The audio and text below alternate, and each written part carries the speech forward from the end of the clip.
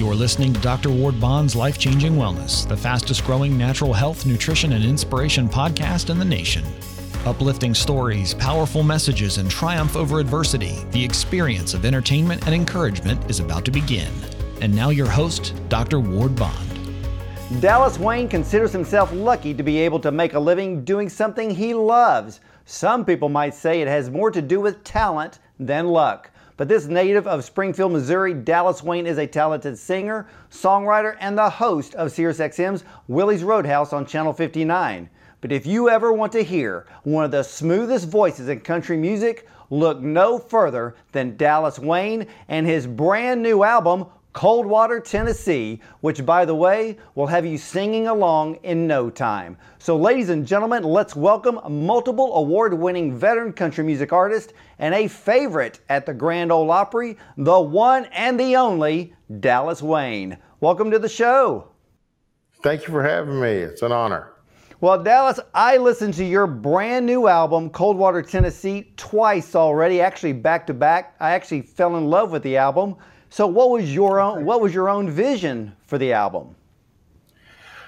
Well, through the encouragement of Buddy Cannon, the producer of this record, an old friend of ours, he encouraged me to get back into my songwriting side of what I do, which is what I started out to do and what I always wanted to do. And so on this one, it's an all original album that of stuff we've written throughout the years and a new one or two thrown in as well. And we just had a great time doing it. It was a wonderful experience working with him and working with the guys. And I'm pretty happy with the results. And I don't like anything I do normally, but I like this one pretty good. Well, I think your work is absolutely stellar, but I have to tell you something. I love the first single, I Hit the Road and the Road Hit Back. I found myself actually singing along with the song the first time I was listening to it. So is this song, great. Yeah, and I mean, is this song based on life experience? It's a little more autobiographical than I'd like to admit. I mean, you get an idea for a song and then it kind of morphs into your own personal experiences, you know, and I just thought the hook was kind of clever and cute. But when I started writing it, it became basically the story of me leaving home as a teenager to go do what I'm doing now. You know, I love that because I even left home when I was 18 years old, and you know, you go out there thinking you're going to conquer the world, and you want to conquer the world, but you never know. You know, you get bumps and bruises along the way. But the song is absolutely fantastic. And what I loved about Coldwater, Tennessee, the album itself, you kicked it off with the right song, because I love albums that come in with an upbeat, and that I Hit the Road and the Road Hit Back is a perfect intro to a wonderful album. It's a fun song to do. It's fun to do live, and on the record it came out pretty good. It's a good way to start the record. I kind of think it kind of sets the tone maybe a little bit. Well, it actually does, because I know that as I was listening to the album, the song, he even brought her flowers with the iconic Whispering Bill Anderson. How did that song and the collaboration come about? The song had been laying in my drawer for quite a while. It was technically finished, but it wasn't, if you know what I mean. And I really wasn't happy with all I'd done on it. I loved the structure. I loved the hook and the idea. And I just really hit a brick wall. And so Bill Anderson and Buddy Cannon and I had been talking about doing some writing together for this project. And due to time constraints and stuff like that, we sort of ran out of time before it was time to actually start working on the record. So I gave them this song and said, can you fix this mess? And they did. They did a great job. They cleaned it up to make it the song it is now. And it's one of my favorites on the record. Yeah, I found the song, especially the story within the song, to be very different than what we hear in country music. And it's just one of those songs that I can't wait for it to be played on the radio. I think everyone in the nation needs to hear this song. Because it's the thing about your album. As I was listening to your album over and over again, I found it extremely refreshing to hear songs of heartbreak and lost loves, especially like in your song, That Should Be Me and You. Now, is that song your songwriting genius, or is that just a moment in your life put on paper? That is a pure fictional song. It was a scenario. I wrote that in Berlin, Germany, several years back. Was sitting at this cafe there at the hotel where I was at, out on the sidewalk having a cup of coffee and just killing time. And the idea came, and I'd started looking at this couple over there and just wondering, wonder what's up with those two. They look pretty happy and in love, and your mind sort of wanders and that kind of thing. And then the songwriter side of you kicks in, and you start thinking, I need a piece of paper and a pen, and that's kind of how that came about. Well, as I was listening to that particular song, I could literally envision you sitting down and, like you just said, literally staring at a couple. So I wasn't sure if it was, like you said, just songwriting genius or if it was a life experience. But, a lot of us, including myself, we people watch, and you always wonder when you're watching others what's going on in their life. And of course, with people like you, there's always a song to be found by watching others. I'm the guy that's going to be in the hotel lobby looking over your shoulder reading your paper. Don't be scared. I'm just trying to catch up on the news. But I like observing people, and you can draw from those experiences and make them your own somehow. And probably everybody that ever jilted me is in that song some way or another. Even though I've been married for 34 years, so it's okay. I'm good now. I'm good. But well, we're even, because I'm going on my 35th this year. So congratulations. Yeah, you too. Well, I want to ask you something, because you just brought up the fact that you wrote this song in Berlin, Germany. Mm-hmm. And I was reading about some of your past where you had spent quite a few years in Europe and Scandinavia. Did that time overseas, did it kind of shape you as a songwriter? It gave me the luxury of writing. The winters in Helsinki, Finland are quite long and quite cold, and there's not much else to do but sit around and write songs. And it was a good time in my life to do so, because I had a set schedule as a touring artist where I'd be off the road for 2 or 3 weeks, and my wife would be off at her job, and I was just hanging around the house. I might as well go do something productive, and that did most of my writing. The bulk of my catalog started at least over there when I was over there in Finland. Well, you were working for a music publishing house, correct? Yes, I worked for the Warner Chappell office in Scandinavia there as a staff writer, and that also opened my eyes to not just write country things, which is what I've always done and what I'll always end up doing, but I also became familiar with and started writing a lot with other pop writers from Europe and that kind of stuff. And it really broadened my horizons a little bit. It's what you could do with the melody and what you could do with the lyric, The craft is still the same. Yeah, I mean, for a lot of people watching, a lot of people don't understand the whole process of songwriting. And since you were working for a music publishing house, can you kind of walk us through as to what that's actually about when it comes to being a songwriter? I mean, do they kind of give you a quota on how many songs you need to write in a month? I think my contract said three pitchable songs a month, and that's an open-ended thing. What is your idea of a pitchable song?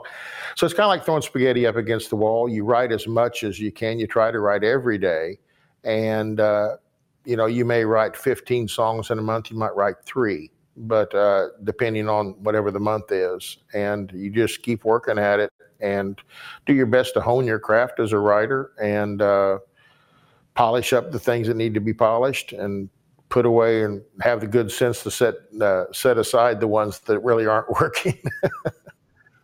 Well, do you like to write by yourself more, or do you like to collaborate with others when it comes to songwriting? Both. I love a good collaboration. A lot of these songs on this record were with a guy named Robbie Folks, who Robbie and I have been writing songs off and on together for 30 years.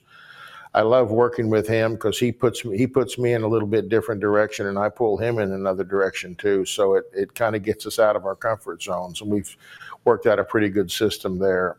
And then writing by myself is always a luxury, because that's quiet time basically. Where if you can block out 2 hours, you can get something done. Well, I want to ask you something about a song that I heard on your brand new album, Coldwater, Tennessee. I think every song is fantastic. And I say that honestly because I actually like to truly sit down and listen to each track. But there's a song that really seemed kind of dark to me, and that's called I'm Your Biggest Fan. Where did that song come from? Because as I was listening to it and I was getting I would to a certain part of the song towards the end, I'm like, wow, that took a turn. So Yes. What is that about? Is that a stalker song? It's a stalker song, and you can tell it's a stalker song because it's in the key of A minor. All stalker songs are in A minor. It started out, I was getting some really odd letters from a woman in Michigan that were kind of scary, and I actually turned them over to some folks to take a look at and said, hang on to these. At the time, my management people, I said, hang on to these, and half jokingly, but if something weird happens, this is a good place to start, and that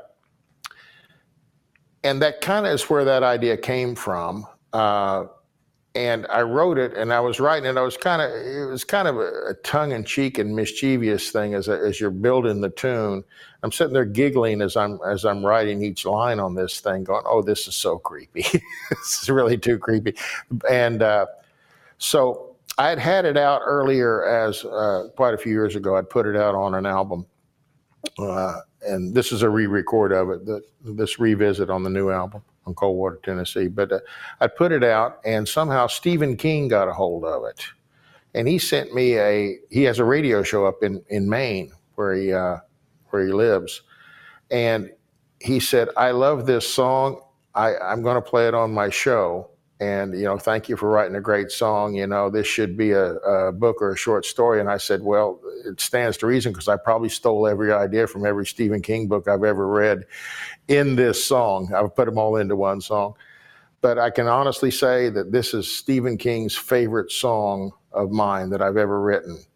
It's probably the only one of mine he's ever heard, granted, but it's still nonetheless, it's pretty cool. I'm glad he liked it.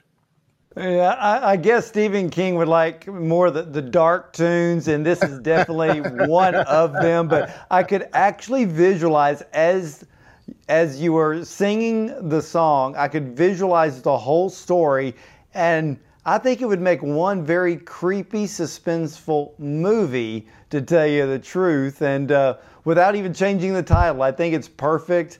But Wayne, wow, If I had to choose, and I say this honestly, sincerely from the heart, Dallas, if I had to choose an album of the year right now, it would actually be Coldwater, Tennessee. Oh. This is an absolute hit record to me. It is a breath of fresh air to hear real country music, and that every song is perfect for radio airplay. Even I'm Your Biggest Fan is a good one, but I Hit the Road and the Road Hit Back. That is a stellar single.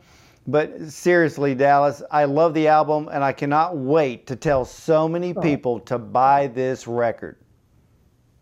Great, Ward. Thank you. You made my morning. I appreciate it. It's a fun record, and I hope folks get a chance to hear it. Yeah, and ladies and gentlemen, let me tell you something. I want you to go buy Dallas Wayne's brand new album, Coldwater, Tennessee.